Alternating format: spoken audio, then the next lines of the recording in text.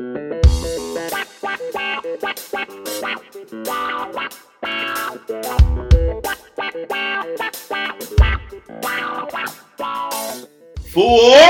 welcome to the Alternate Shot Golf Podcast. We are the San Francisco Golf Collective. This is episode number 5. My name is Greg Moraz. I am alongside Mike Finn and Andy Smothers. Gentlemen, we are here to talk about the Olympics because as of 8 years ago, the Olympics are now a part of golf. Or golf is now a part of the Olympics. I completely got that backwards. But gentlemen, in the Olympiad of 2020/2021, we now have Olympic golf to talk about. And when I say 8 years, I mean the decision to put golf into the Olympics, because the first Olympic golf tournament was in 2016, not in 2012. And I'll say this year's Olympic golf tournament was absolutely spectacular. And gentlemen, I'll throw it to you first off. What does it mean to have golf as a part of the Olympics, considering that there are sports, baseball being one of them, that have been inserted and taken out of the Olympics in various points over time? Golf was never a part of it. So for golf to be a part of the Olympics, I think, is pretty darn special. And unlike a few sports that have somewhat crashed and burned in the Summer and Winter Olympics respectively, I feel like Olympic golf has been an absolute boom since it was inserted prior to the 2016 Olympics.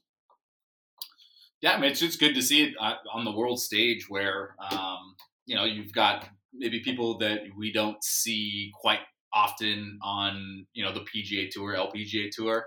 I know the qualification system can be probably not a sensitive subject, but, it's something that people maybe have a gripe with, that we don't have all the top players in the world like you do in other sports. But I think it's just really cool to see, like, at least for the women's side, you had the Indian golfer coming out of nowhere, or not out of nowhere. She's ranked 200, but you just get exposed to people that really maybe you don't see quite as often, and that's what the beauty of the Olympics is.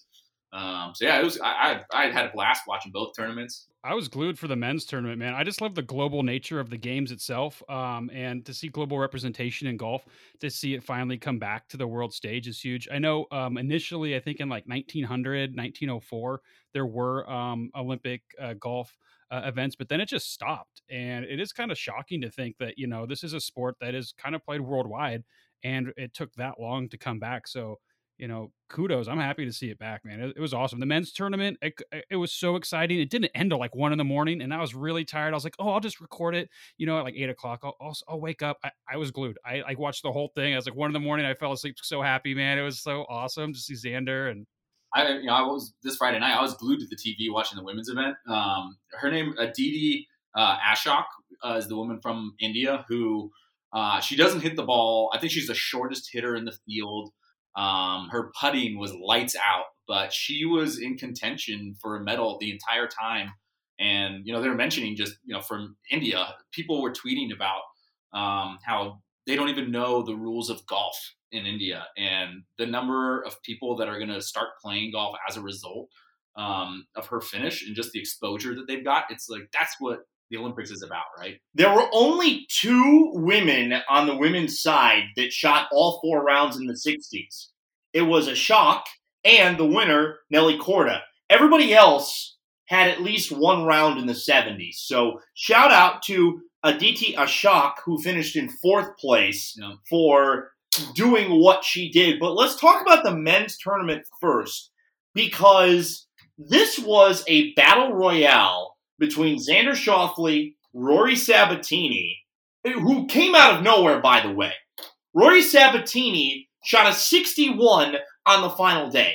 We were looking at the Olympic leaderboard. We were looking at all the big names. We saw Xander Schauffele after 54 holes. We saw Seung Pan after 54 holes. He was the bronze medalist. We'll get into him in just a moment. We saw Rory McIlroy, Paul Casey, Hideki Matsuyama, most of the big names.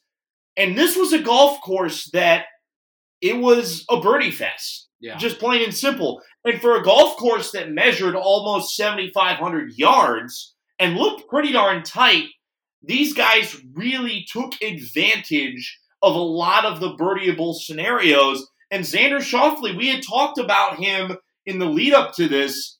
He really played the most consistent golf the entire week. He shot a 63 in the second round. He didn't have a round higher than 68 the entire tournament. And to me, that's what made the biggest difference in him literally bringing home the gold. Yeah. I didn't realize his dad was, I think, like an aspiring Olympian back in the day. In Like I a think disc shooter or something like that, right? He was a decathlon, I think. And I don't know if it was injuries that derailed him, but car accident, drunk driver ran into him and he lost some eyesight. oh shit. Okay, yeah, I didn't know that. Real tragic. Is Xander's an only child? Or Not sure.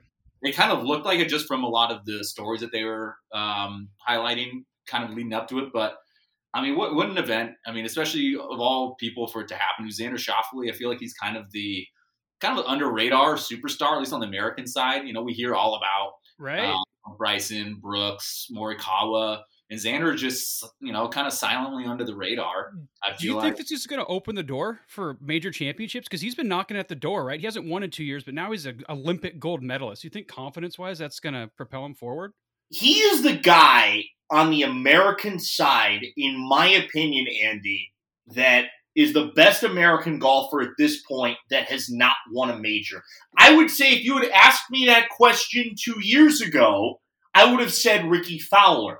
But at this point, based on where Fowler's game is at, and when you take a look at all of the Americans that have not won majors, it is clear to me that Schauffele is the best. Because you look at the rest of the American golfers, every American in this field had won a major other than Xander Schauffele.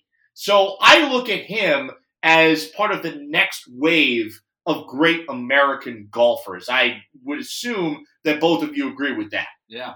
I'm just looking at it, and it's kind of cool. I'm looking at his world golf ranking page, and it's ranked pretty high. I think for the points that they give for the world golf rankings. So he jumped from 5th place to 4th place in the world. He's 4th in the world, guys.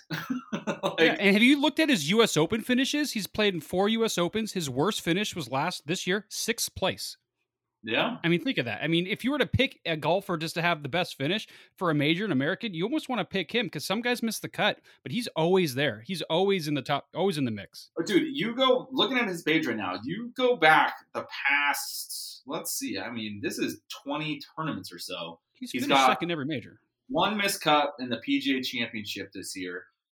I mean, everything else, though, aside from maybe a T39 at the Workday Championship WGC event, everything else is like top 25.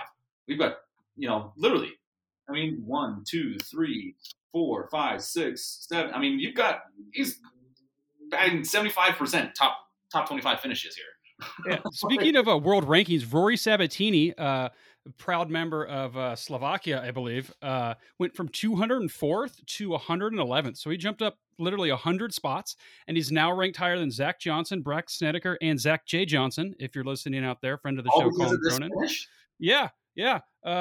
Higher rank than all that. He went from 200 to 100 from the silver. So they put a lot of points in that event. It's crazy. I mean, but and that, I know we were kind of talking about it earlier about the format of it, and, with only 60 guys. Yeah, you've got a lot of big guys. I think actually they mentioned it a little bit more on the broadcast from the women's side is, South Korea, how many strong players are there out of South Korea? And you are only allowed to bring 4? I mean... Well, so let's talk about format. It's the top 15 are pretty much guaranteed a spot, but you can only have 4 per team. Yeah. So for the American side on the men's, there's 9 guys that are ranked right now in the top 15, and only 4 of those guys are going to go. So like Cantley, Spieth, Harris English... Who was the odd man out there on that list? That was the highest ranked American that didn't get the invite. Finau or it would be Johnson? looks like Cantley, Dustin passed. He said no because of the, there wasn't people or something. He didn't like the lack of crowds.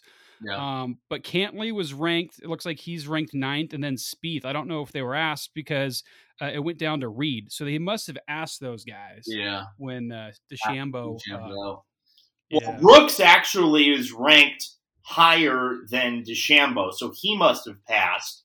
Then Spieth must have passed. I think that's a shame. Harris English Yeah. was 14th, although I may be looking at the world golf ranking after they set the Olympic field. Yeah, but you also have they updated pretty quickly. Reed, Webb Simpson, Daniel Berger, Scott Scheffler, and Tony Finau, all a part of the world golf top 20. I just think that's a shame. I mean, and I don't know how golf gets, because it's still kind of a new sport. Every other sport in the Olympics, it's kind of the USA basketball, I think, maybe kind of has a little bit of the same problem. If this isn't what these guys are playing for, they're getting paid a lot of money on the NBA side. Golf, probably, they're all focused on winning majors.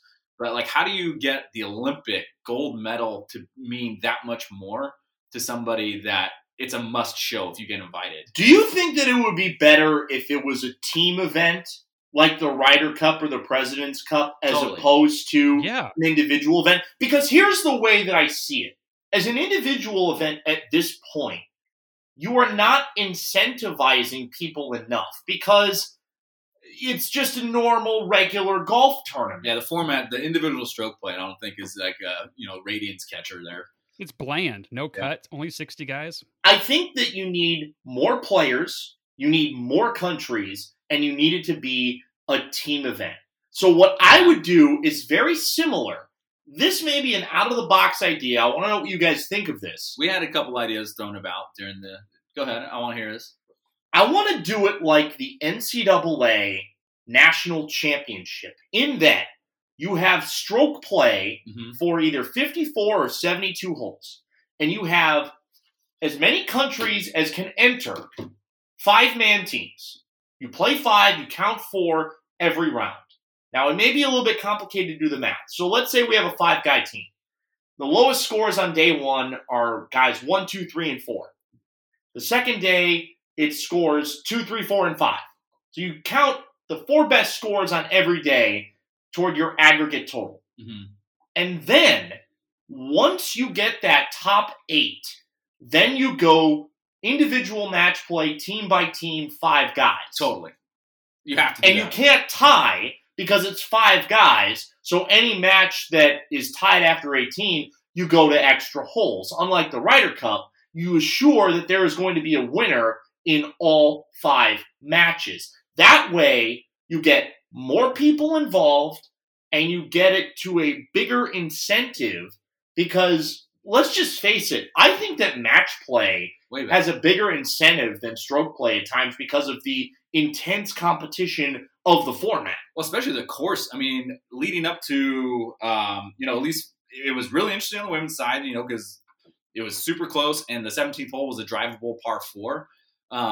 In the match play format, I guess maybe you don't get all the way there in some matches, but like you're saying, match play is the best form of golf to begin with. Highest pressure situations you get in, and you've got a drivable par 4 match play, but I don't know. I just think you're going to get more viewership, and it's better, better golf to watch. If you're away with it.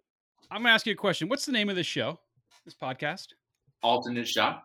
That's what we need in the Olympics. We need team alternate shot, okay? 1 country, 2 guys. You have, and I think you do 32 countries, okay? You each get a team of 2, and you just do like an NCAA bracket, and you can do it in 3 days. Yeah. Round of 32, round of 16, 8, and then you have the final, right? You can do it in 3 days. Around when we were How cool would that be, man? Like, because alternate shot, it's like you have so much riding on. You don't want to let your partner down. Now you don't want to let your country down and your partner down. It's match play. It's got a little bit of everything, and you could do it quick. It doesn't have to be drawn out. Well, like you were saying, Greg, I think like NCAA format, they award the individual champion after the stroke play portion. So you can do your individual portion. Everyone's still playing their own golf ball, fighting for the individual medal, and there's still drama there. But then your team portion, same thing. Yeah, you get your teams that qualify for match play, and you go on. I mean, it's adding 2 extra days onto the tournament? Yeah, you got 2 weeks to play all this stuff. I mean, track and field goes on forever. Track and field has a cut. They're called heats. We don't have a cut in the current format. Greg, I really like your NCAA idea, but the amount of countries you would need, that might be tricky because with 5 guys on a team, I think you would still be limited to 30 countries, right? Because that'd be 150. Yeah, you don't have that many countries that are going to be able to field that strong of a team, probably. But I mean, I like that idea. It's like the Jamaican bobsled team, like you were saying before, Andrew. We all want a Jamaican bobsled team story. We saw it, I think, in cycling. I know we're getting off golf here, but like we saw it, I think, in the women's cycling or women's running was fantastic. I don't know if you guys watched a whole lot of it early. But you have these no-name people coming out of nowhere and win the Olympics, like our girl from India. Or Rory Sabatini, really. He's 48 years old, ranked 200th, and like just goes ham. And by the way, do you think in a couple of years this is going to be considered a major because it's every 4 years? It happens once. And if it is, that's a 61. That was the lowest competitive round ever. Makes the best people in the world want to play in it. Every other sport in the Olympics, aside from basketball, you've got the best people, players, performers in the world competing. So here is the biggest problem, and you guys bring that up, and here is, to me, what I think the biggest problem is when you mention that it should be a major. The British Open basically ended 2 weeks beforehand. Yeah. So you're telling me that these guys want to go from the British Isles, potentially back to the United States, and then to wherever the Olympics is. The biggest problem that I see is that if you are going to treat the Olympic tournament like a major, you are going to have to put it far enough away from any of the other 4 majors, which would mean that you would have to, at least in theory, we're recording this on August 8th, and the Olympics is about to come to a close. The Olympic tournament ended last week. You would effectively have to have it end today if you wanted enough guys to have enough of a break after the Open Championship. So why not just have the PGA Tour, all the rest of these PGA Tour events, it's all driven by, like the ad dollars and stuff, right? Your corporate sponsorship. Just have them push it back a week. Yeah, they can move that stuff. Last year, Harding Park was supposed to host the major in March in 2020, but then COVID happened. The reason they moved it up was because of the Olympic Games. So they can move these things around. Like, remember, PGA was Glory's last shot forever, and so they can move this stuff around. Make the players want to play in it, and I don't know. You can't change history, right? Everyone plays for the majors, and it's the 4 majors are what they are. I think give it time. If we can have 2 more, I know it's going to take 8 years, 12 years, 16 years to build up that reputation for making it a very respectable, special thing to win. But I don't know. I just want more of it. This was such a great Olympics on the men's side. I mean, these scores were fantastic on Sunday. 63s across the board, a 61. I just want more of it. That's my biggest complaint. Give me more golf. World ranking points thing. I mean, if people can get more world ranking points out, and that's what gets you eligibility into a lot of these WGC events, that's what's going to get people playing. But then again, these guys that are in the top 15 in the world, they're trying to win majors, and they're trying to win a $10 million paycheck in another 3 weeks from now or a month from now. I bet you Xander Schauffele is going to have more Wheaties box money after with this gold medal than he would get in a major. I just think he can do McDonald's commercials. You know what I mean? Like, he's a national guy. He made it all about the dollar and not about winning. But let's talk about so here's the comparison point that I want to make here in terms of the incentive. The U.S. Olympic men's basketball team had Kevin Durant on it. Drew Holiday, after playing in the NBA Finals, after playing in every round of the NBA playoffs from the Milwaukee Bucks, and then he still went over and competed in the Olympics, as did Devin Booker. JaVale McGee. So McGee was there? No way.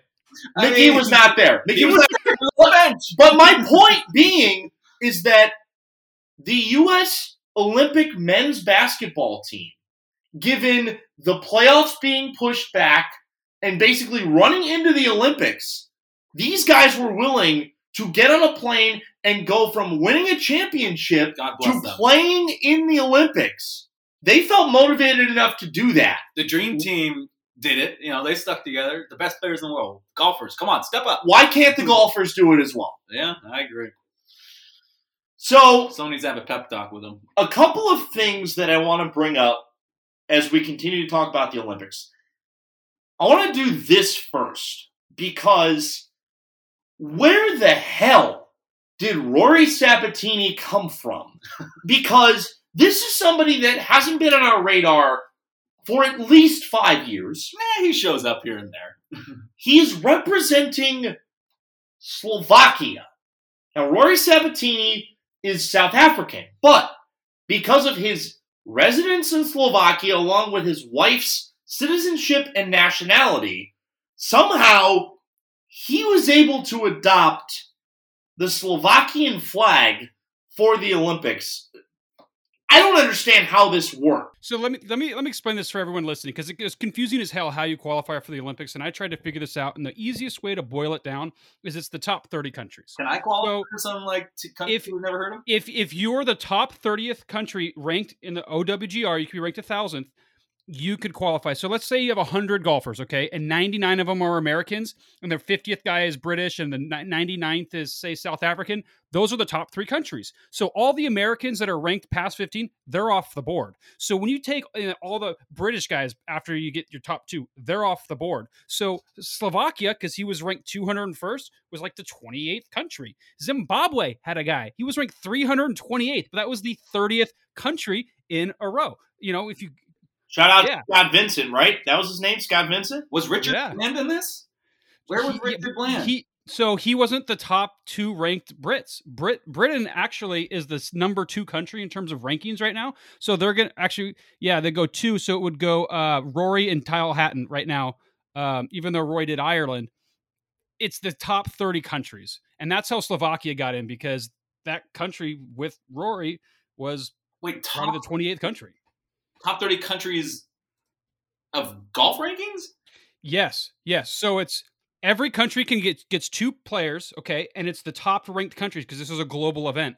So that's why it's kind of messed up. Is like in the top 100, there's probably 80 Americans. You know what I mean? But it doesn't matter. They're only top 4 count. The rest off the board. They don't even count for Olympic purposes now. Now you're going to go to the second country, and then the third. Have you heard of another Slovakian golfer though?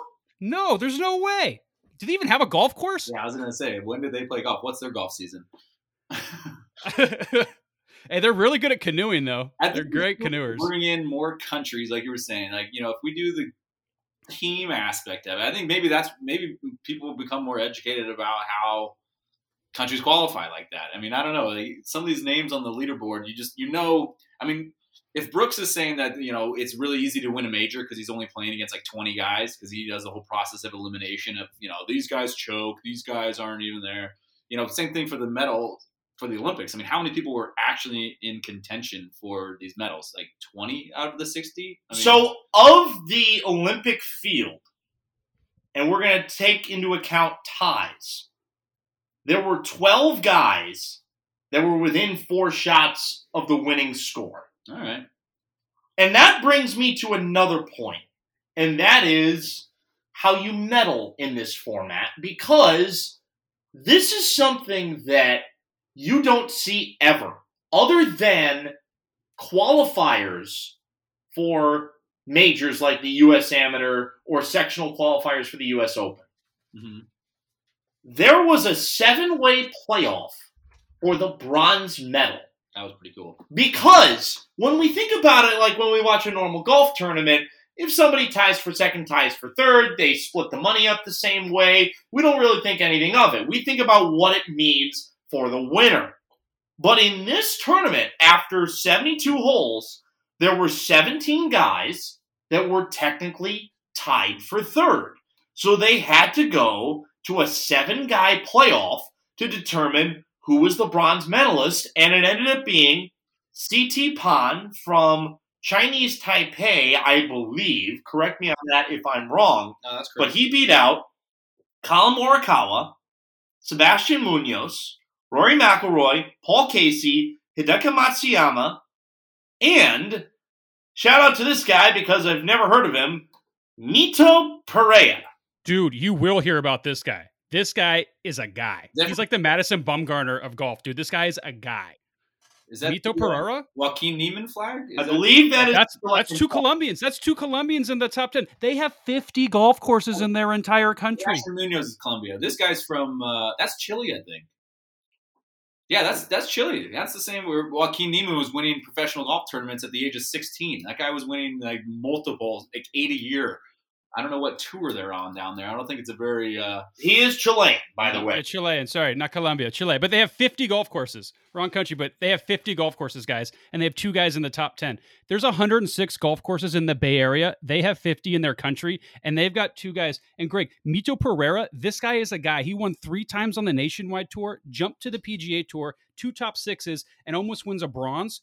Golf Channel was hyping this guy up. They said if his stats were on the PGA Tour today, he'd be top 3 in everything. Driving, putting, distance to hole, greens and regulation. I was like, yeah, whatever. Let's see it, right? The guy's amazing.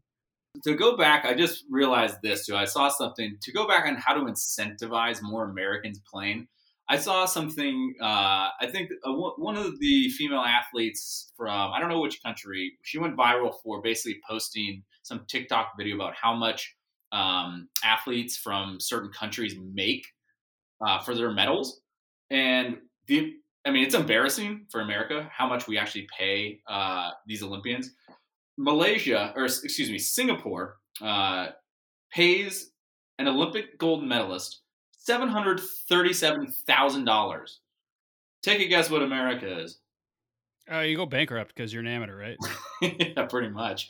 I mean, you spend all your money, your entire life to train for this, and then maybe you get. They're worth $600. I know that a gold medal, if you sold it like for medals, $37,500. That's how much. So maybe we just incentivize and pay more money as a country that is trying to support. Oh, where's your spirit? Where's your American pride? You brought dollars. Come on. Yeah, well, I'm just saying. Well, so it's different across every sport. I'm going to take 2 different extremes here. In golf, I feel like we should be grateful for the athletes that are there. We talk about the U.S. Olympic team in basketball. You've got Kevin Durant, you've got Draymond Green, Zach LaVine, Drew Holiday, Devin Booker, other guys I can't think of right now, but you've got NBA stars. In the starting lineup for the United States Olympic baseball team, in the gold medal game, there's only one guy that has played in the majors, and that was Todd Frazier. Todd Frazier. Everybody else is AAA or below. So you've got one end where you have everybody in the highest professional league in the United States playing in basketball, and then on the other side, you have one guy that hasn't been signed by a major league team in a year and a half. Actually, I think Todd Frazier may have been with the Pirates earlier this year. But other than him, nobody else in their gold medal game starting lineup had played in the major league. There was a guy who was a speed skater. He's like the 8th athlete ever to win a medal in both the Winter and Summer Olympics. A guy that played for American baseball. He's in the Miami Marlins organization. But it's like, dude, you're a speed skater and an Olympic baseball player? And the starting pitcher for Japan in the gold medal game was Masahiro Tanaka, who has been one of the premier starting pitchers in Major League Baseball over the course of the past decade. So you think about the extremes of this. We need more Olympics. So I just think that the incentives shouldn't be that hard. Now, basketball, professional leagues are over. Major League Baseball didn't take a break. Golf elected, because golf can do this, have a secondary tournament and then take a little bit of a break in order to allow these athletes to compete in the Olympics. So I think that there's a lot that still needs to be ironed out in terms of how you incentivize more guys to play, how you expand the field, and how you make it a much more intriguing tournament to keep people invested for the long term. Yeah. It was a trip to me when I'm watching the WGC this week and seeing all these guys that were just over there, right, already back and playing. Well, so this Abraham Answer, man, he was there on Sunday. He shot a 70. Sorry to cut you off there, Mike, but Abraham Answer, who won the WGC, he should have been gassed. On Sunday at the Olympics, he was 2 shots back of a gold, and he shot a, what is it here? 68. He didn't. Everyone else shooting 63s.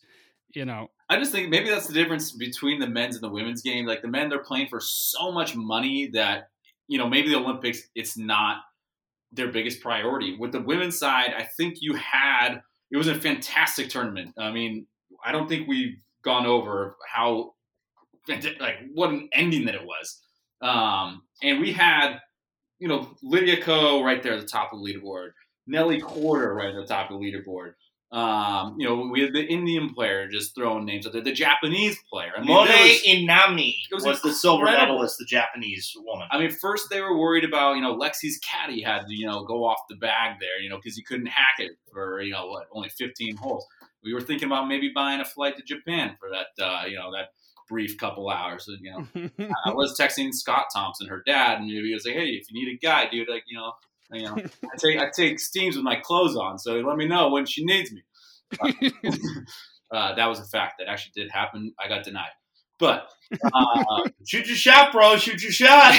Gotta shoot your shot, dude. Shooter's gonna shoot. But no, it was an incredible tournament. I know they were worried about rain for most of it, and they were thinking about having to maybe shorten it to only 54 holes. And the final round was awesome. You had Nelly Korda. I think she had a 4-stroke lead going into Sunday. Within the first 6 holes, it was a tied event. 3 players tied at the top of the leaderboard. I think Lydia made a couple bogeys, kind of dropped 5 strokes back. 4 holes later, she's right back in it. Like you were saying, it was a birdie fest out there. So these players were going at it. And then all of a sudden, you get to the 17th hole. The last group gets called up on the drivable par 4. And I think Lydia sticks one to 20 feet. Nelly is, I want to say, a little to the right, maybe long and right.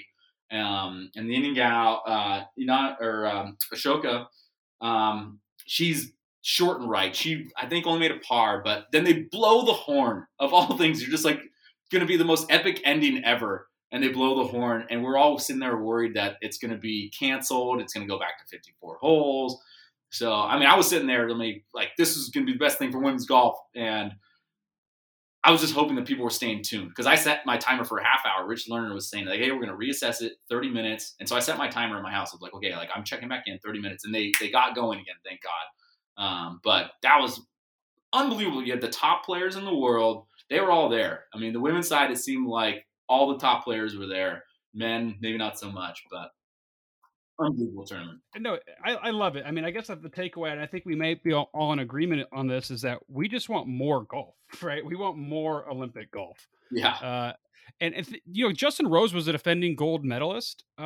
He's ranked. He didn't have a chance to defend. Man, he's ranked 47th in the world because of current format. You know how it works. He didn't even get a chance to play, man. He was defending. Every other sport has qualifying to get into the Olympics. Why doesn't golf have qualifying tournaments to get into the Olympics? Certain tournaments are maybe some of these off-season tournaments that don't get the best fields. You're already forcing PGA Tour players to play in one new tournament every 3 years. Maybe you make those ones that aren't going to draw big crowds, like an Olympic qualifying tournament that's worth Olympic, points. I think you got to ditch the World Golf Rankings and just come up with something different. I think as long as you show deference to that, I think it's going to be challenging to get all the countries involved because not every country has guys ranked in the OWGR who could play competitively in a match play event. I think that there's going to be a lot of formulation over the course of the next few years prior to the 2024 Olympics. And by the way, shout out to, and I hope I'm pronouncing this correctly, Kasumi Gaseki Country Club, which hosted both the men's and the women's tournament. I don't know what the course was in Rio, but I know it's no longer there, and it was built specifically for the Olympics. It's still there. It's actually doing okay. That's a Gil Hanse design. But this golf course held up really well. Yes. And I feel like it provided a great backdrop for the Olympics. So before we take a break and go into our out-of-bounds segment, Los Angeles is going to be the next American country to host the Summer Olympics in 2028. So my question to you guys is, what golf course in the LA area should be the host course for the 2028 Olympics? And so let me throw out a couple of golf courses for you. You obviously have Riviera, which hosts the LA Open and whatever sponsorship iteration it has every year. It's one of the more legendary West Coast golf courses. You've got LA Country Club, which is an absolutely exclusive, legendary design that will be hosting its first major championship in the year 2023. You also have courses like Bel Air that are in Westwood, really famous golf course there. And you've got Tiger's Course, Sherwood Oaks, that's a little bit further north. That place is kind of rinky-dink. But it does host the Target World Challenge or whatever they've called it in the past. Where would you guys host the Olympic tournament? I personally would do it at LACC because they're going to continue to play the LA Open at Riviera. You see that course every year. You barely see LA Country Club. Everybody talks about how amazing it is. We'll finally get to see its spectacle for the 2023 U.S. Open. I feel like that's going to be the place that will end up hosting the Olympic tournament in 2028. Am I wrong or am I right here? You might be close. I don't forget about Torrey. I mean, Torrey, I know is just down the road about an hour from Los Angeles, but I know when the Olympics were maybe going to come to Los Angeles as like a gap filler. I remember there was like something going on, like we weren't sure where it was going to go. They're considering Harding with an LA Olympics, so could maybe see something even. Yeah, I don't think it's going to be anywhere in LA. I don't think LA Country Club is going to have their membership. It took a lot probably just to get the U.S. Open there. They've been off the radar for God knows how many years. I think there's got to be some politicking going into that. I don't see them, a club like that, opening themselves up to the Olympics. And if it's a global game, it's something that they want to make for the masses. I think you got to have it at something like a Torrey. Greg, you said LA Country Club's hosting the U.S. Open? Yes, in 2023. Oh, wow. That's right around the corner. Yep. But that's their first U.S. Open in something like 80 years or something like that. So, I mean, they are slowly getting themselves back into the public eye. Especially, don't they host the World Junior Golf Championships at Torrey Pines every year? I mean, Torrey, it gets a lot of play. I think Riviera would be the most natural fit, though, down there, just because they have had events every year, and it wouldn't be a birdie fest, which would be kind of interesting. It's a kind of a, what wins every year, like 4 or 5 under, At Riv? Yeah. Yeah, it's always interesting. Like, I feel like that grass is, I don't know, I think that it would take a lot of people out of it, right? It's Bombers course. Different. I think the Olympics always highlights something that you don't see often. And I don't know. Maybe, I guess we see a lot of Torrey, so there goes that argument. But it's not LA. I'm looking it up right now. So the golf club that hosted the Olympics this year, Hasumi Gaseki, is only, and it's weird because it says it's 30 miles, but maybe the roads are a little bit weird. It's an hour drive outside of downtown Tokyo. Now, that may be with traffic right now as I'm going on Apple Maps, but that's not far. Yeah. That's a lot closer to downtown Tokyo than Torrey would be to downtown Los Angeles. So I don't think they're going to San Diego. It's not the San Diego Olympics. Maybe it's the LA Olympics. Maybe we create a poll. Maybe we're the starting. Let's start the poll right now. Out there. Let's start a poll. Let's start campaigns for which course is going to start. What year is the Olympics in LA? 2028. Okay. That's not that far. Don't even build a new golf course down there. No, don't. I think they learned the thing about Rio's. Don't build it. I mean, that was different because it was Brazil, but don't build a golf course. They don't need to build a new golf course. LA has already got enough golf courses. Now, 2024 Olympics are going to be in Paris, so I don't know anything about French golf really, but you've got the Evian Masters there every year.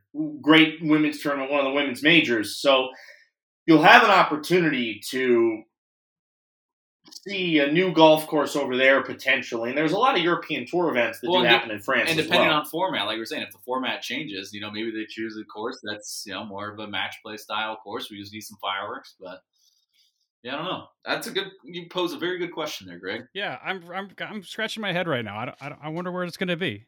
Yeah. I'm surprised they haven't announced it yet. Because then you can get a lot of, the second they're going to make the announcement, right? Because that's like huge press for the golf course, right? When did we find out about this golf course? I can't even say that I remembered hearing an announcement.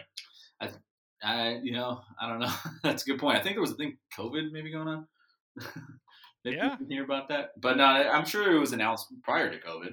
Hey, can I mention something that's it's Olympic related, but poor Paul Casey, man. Is he always going to be a bridesmaid? I mean, I feel so bad for the guy. He's always right there. And he's in the playoff for the bronze. He's knocked out. Rory Connell was in the playoff too, wasn't he?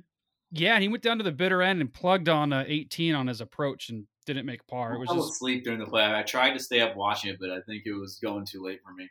So we said at the beginning of the show that Xander Schauffele is the best American golfer at this point that has not won a major. Can we definitively say that the best golfer in the world to not have won a major at this point is Paul Casey? Because I think that that's a legitimate hill to stand on at this point. Yeah, I think so. If you look at the breadth of his career, I mean, it's not a short career. He's in his late 40s. He's been around for 20 years. You could argue him in my or mind. potentially his countryman in Lee Westwood, I mean, who's still competing. Ooh. I feel like Westwood, he wore that title for a while. He won the Order of Merit at 47 this year. I mean, that's what I'm saying. It's still What the in that hell? conversation. I know we talked about, he tied the record for most, most major starts with our guy. It was not Cal Quevecchio. It was, now I can't remember. Who was it that we proved him wrong? Haas. You're right. It was Haas, Jay Haas. So I think we got to pass the torch there from Lee. I think he's worn that for a little too long. So Paul Casey, I don't know. Sorry, buddy. I wonder who has more top 10s in majors, though. I bet you it's Lee, but I bet you it's not by much. We've gone off the rails a little bit here. We're going to take a quick break. When we come back, we are going to talk about the World Golf Championships FedEx St. Jude Invitational. What a fantastic tournament it was. And our boy Bryson in the news once again. I want to talk to you guys about the etiquette of yelling 4. We'll do that right after this here on the Alternate Shot Golf Podcast, part of the San Francisco Golf Collective.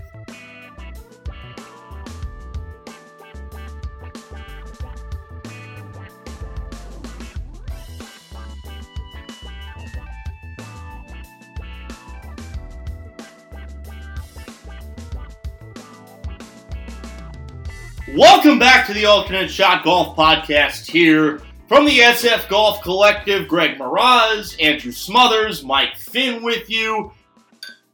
We talked about the Olympics to a great extent, but there was a golf tournament that finished up on Sunday that may be one of the best non-major events of the entire year. The World Golf Championships FedEx St. Jude Invitational, a tournament that in its long time existence had not been a WGC event, but this year it was. It featured a 3-man playoff between Hideki Matsuyama, Abraham Ancer, and Sam Burns, and also featured 2 leaders in Harris English and Bryson DeChambeau that were 20 and 18 under going into the back 9. English finished at 15 under. DeChambeau finished at 12 under. The winning score was 18 under going into the playoff, and it was won by Abraham Ancer. So let's take it to the playoff first. It went 2 holes. Hideki Matsuyama had about a 30-foot birdie putt to win the tournament. He lipped it out. Ancer and Burns made par, so they go back to the 18th hole. Burns and Ancer put it down the middle of the fairway. Matsuyama pushes it right. All 3 of them hit the green. Ancer stuffs one to about 5 feet. And then Burns puts one about a foot inside of him. Ancer makes a slider coming down the hill. Almost the same line as what Burns would have been on. And then Burns ends up lipping his out. Ancer wins the tournament. I thought that was one of the more intriguing playoffs that we've seen this year because you can't play necessarily match play when you're in a 3-guy playoff. You have to evaluate both of your opponents. And in this situation, Abraham Ancer got very lucky that Sam Burns did not extend the playoff. See, I love this playoff. It was great. I remember watching. I watched it today. It's like I recall a million years ago. But when Ancer hit that shot, I know he's going to make that putt because he had the look. He hasn't won on tour. This was a big moment for him. And all of a sudden, the pressure's on Burns. Right? It's like a match play situation. it looked like he cut that putt. I bet you if you ask Burns, he wouldn't say he hit that putt pure that he missed, that 4-footer. It looked like he cut it a little bit, and that could be a little nervy. And I think that's because you have to make it. It's a match play situation. It was really exciting. Very happy for Answer. It's a huge win to get your first win in a WGC, and he's been close a lot, right? I just think that the way that the tournament unfolded, Matsuyama has been so steady the entire year. He's been one of the top players in the world in the last 5 years. And to see him push his tee shot after almost making the tournament-winning birdie putt, he almost felt like, in that situation, like, I should have had the tournament won. I didn't have it won. Now what do?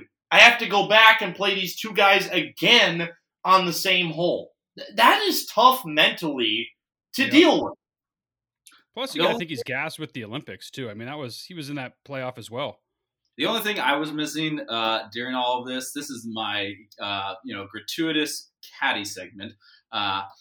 So Dale Vallely, I think that's how you pronounce his last name. That sounds like a really good bar. I want to go to the Dale Vallely. Dale Vallely. I want to go to the Dale Vallely too. So he was, I think, Abraham Answer's regular caddy since like 2016, and I think recently got sidelined because of a visa issue. He's from Canada. Looks like maybe he lives in Mexico now. This guy's a great Instagram follow. You guys need to go follow the Dale Trail right now. Dale Trail. The Dale Trail. He gives hot dog and cigarette reviews. And oh my God, this is the best caddy ever. This is what I'm saying. It's one snap. Everyone knows the rules, Sorry, Dave Portnoy. Is this both hot dog and cigarette, or are they separate reviews? I believe he does separate ones. The hot dogs are the more popular reviews from the guest, the guest reviews that get sent in by him. He does post them, but the Dale Trail, solid follow. Go follow him. He was, a big supporter of Abraham Answer. I think he was actually on the bag for Answer in Japan, but he's still not there. When I saw the picture of the winning caddy, I was like, wait, no, that's not the Dale Trail. What's going on here? So it's a very unique relationship going on there, but this guy's the man. He looks like he's got a pretty decent, scrappy little golf swing too. He can get it around. But yeah, he's fantastic. So. Is this Live Forever Golf? I'm on Instagram right now. What's his handle? The Dale Trail? The Dale Trail. Like Dale Earnhardt. DALE. The Dale. Okay. I'm on it. Yeah, so he's based in Mexico, Canadian born, PGA Tour caddy, pork missile creator. Oh my God, this is fire. Yeah, this guy's the man. So he's got Legos with hot dogs too. I mean, he's like dedicated. I'm telling you, this guy is. You guys are making me hungry right now.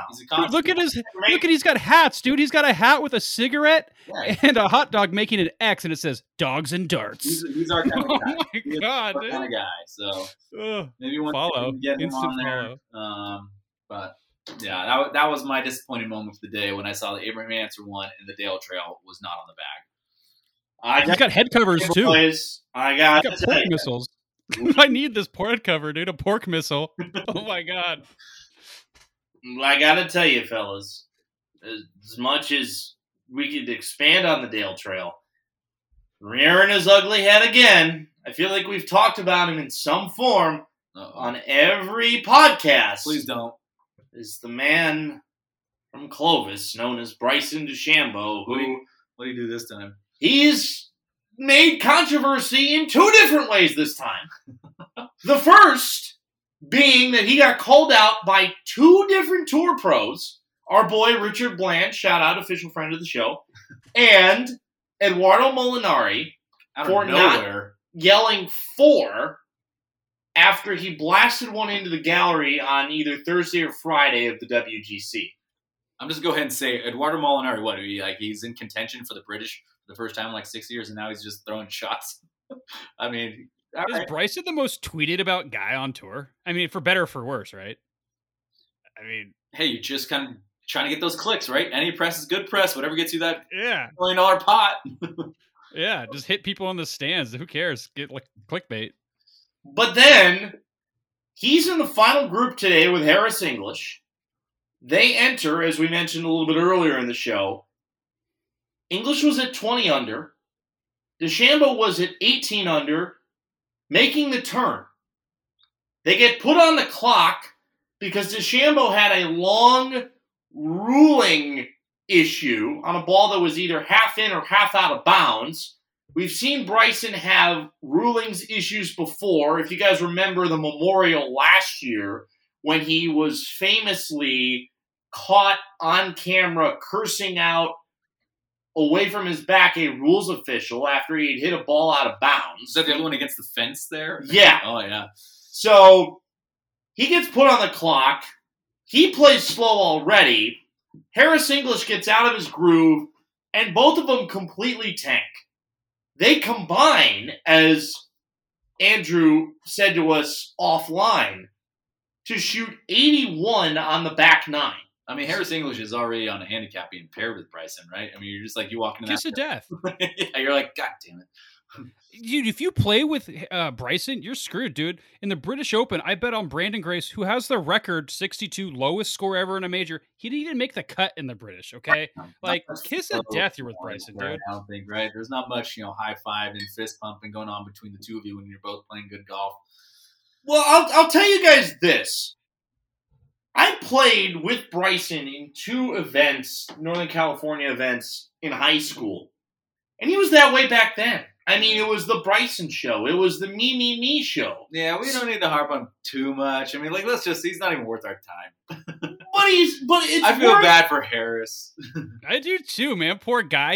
If Harris won that event, he's going to be player of the year potentially. It'd be his 3rd win. He'd be number 1, right? Player of the year is a big deal. And then you get paired with Bryson. Like, dude, you're screwed, man. I'm sorry. Guy, he's been around for a while. He hasn't really shown up. I don't know. But this is his year. He's won twice. Played on a Ryder Cup team before. No, but he's coming into his own. This was like a big moment, big spot for him, dude. To get paired with Bryson. Georgia, right? But he's about the same age as Harman, or maybe a little bit. He's a lot younger than Harman. Probably 32, I guess. Like back in like 03, 04. But I mean, they're both Georgia Bulldogs. They come out of that same. They're fired. He's 32, right on the number. There we go, 32. Don't forget There's Russell Knox and Russell Knox. I don't think is a Bulldog, but Russell Henley is a Bulldog.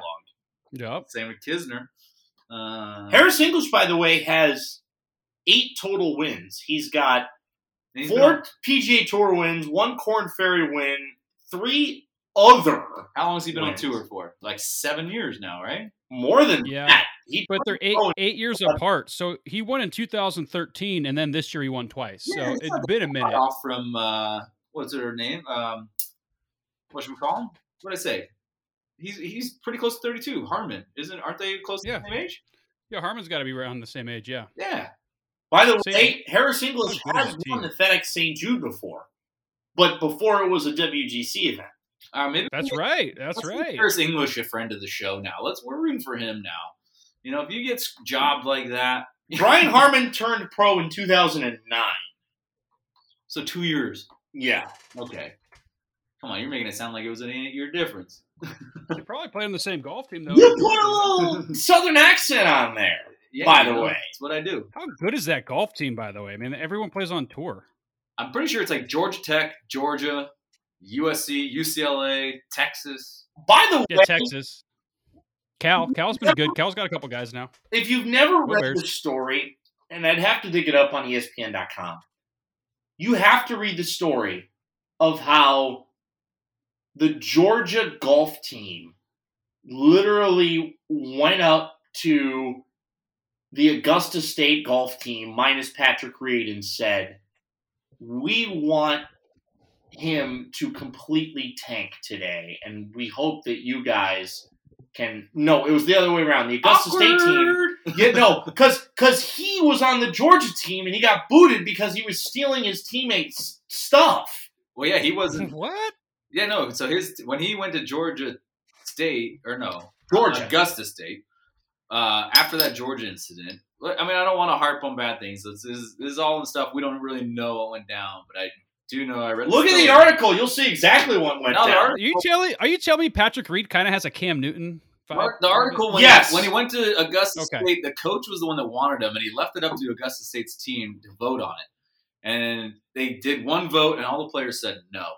And then coach kind of something out of Happy Gilmore with the whole like, hey, let's kick Happy off the tour. And he's like, well, seeing as the ratings are the best they've ever been, and it was the same thing with Reed. It was like, well, seeing as he's really good, and then they invite him on the team, they win back-to-back national championships. It's kind of one of those things like, you know.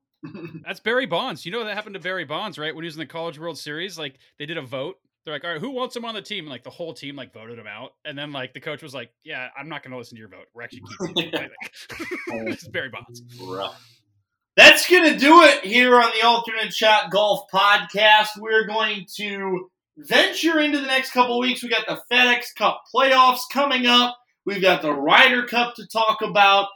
Ooh. I want to, before we go, Mike, I want you to talk a little bit about the U.S. Women's Amateur because I know your buddy, Megan Gane, was in it. She didn't make the match play, but it was an exciting tournament that had a 63 seed end up winning it all, which when you think about what it takes from stroke play in terms of how it's seeded, because it's 64 players that qualify, you have to, a lot of times for the bottom like 2 or 3 seeds, get into a playoff after stroke play in order to get into the match play. Yeah. Not only do that and then end up winning the tournament, that's something spectacular. Yeah, no, I mean, Mega was right there. I would go on to give, huge credit and shout out to her. I mean, she didn't have a great first round. I think she shot 79.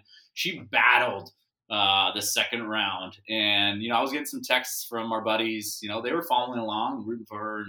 And, I think 17th hole was 420-yard par 4. I think she bogeyed to miss the playoff by 1.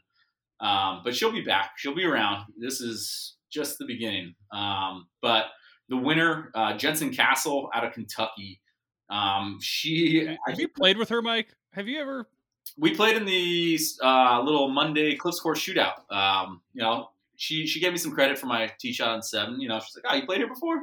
Yeah, a couple. All right. But she was a stand-up gal. She got through the playoff, which was 12 for 2 spots. Which 12 people for 2 spots. So even.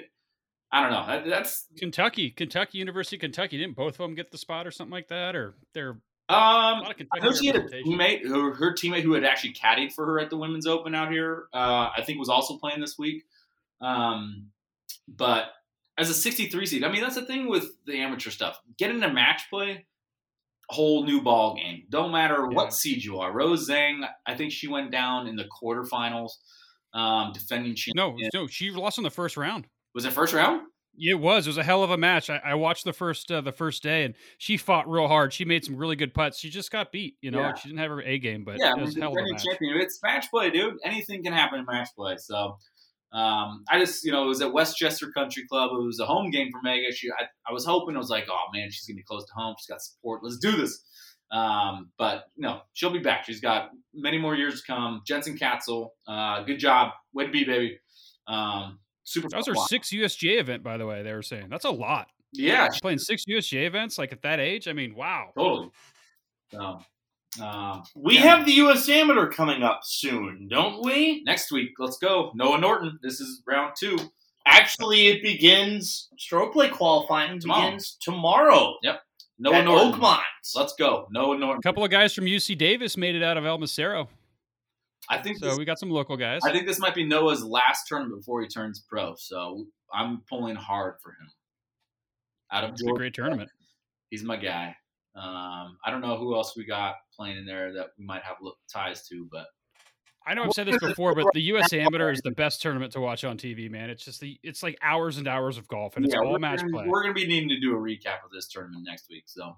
The U.S. Amateur, to me, is one of the purest golf tournaments that there is. Absolutely. And I have to say, getting a caddy in it in 2007, it just gave me a greater appreciation for how difficult it is to get into the tournament and how far everybody comes in order to qualify and then play in that tournament, just to be a small part of it. Yeah. The guy I caddied for ended up losing to future Tour Pro. and runner-up in the USAM, Michael Thompson, who then became runner-up in the U.S. Open in 2012. It's funny how guys that play one golf course well.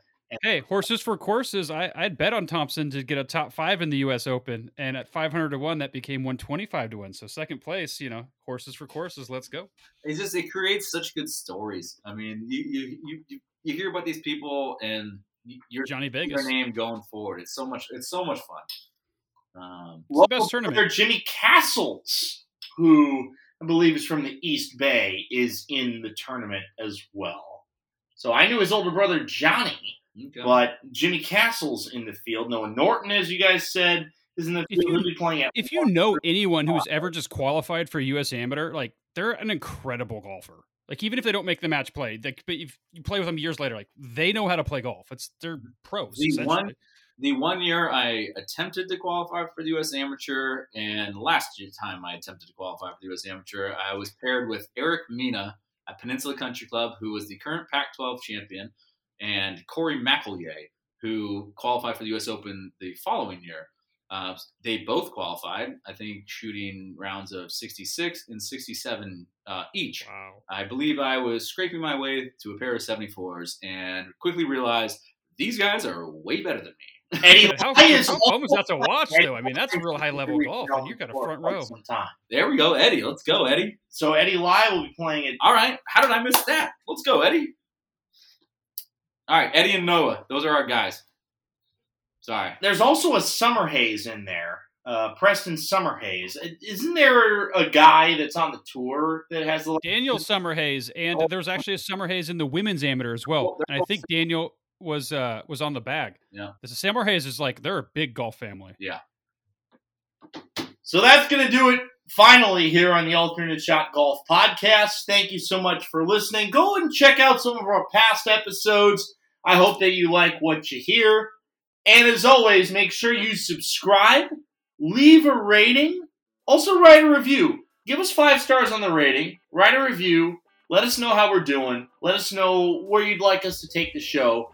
You can also email the show FORE at altshotpod.com. You can also check out our website at altshotpod.com. For Andrew Smothers and Mike Finn, this is Greg Mraz saying, hit 'em straight, play fair, and as always, tip your waitresses.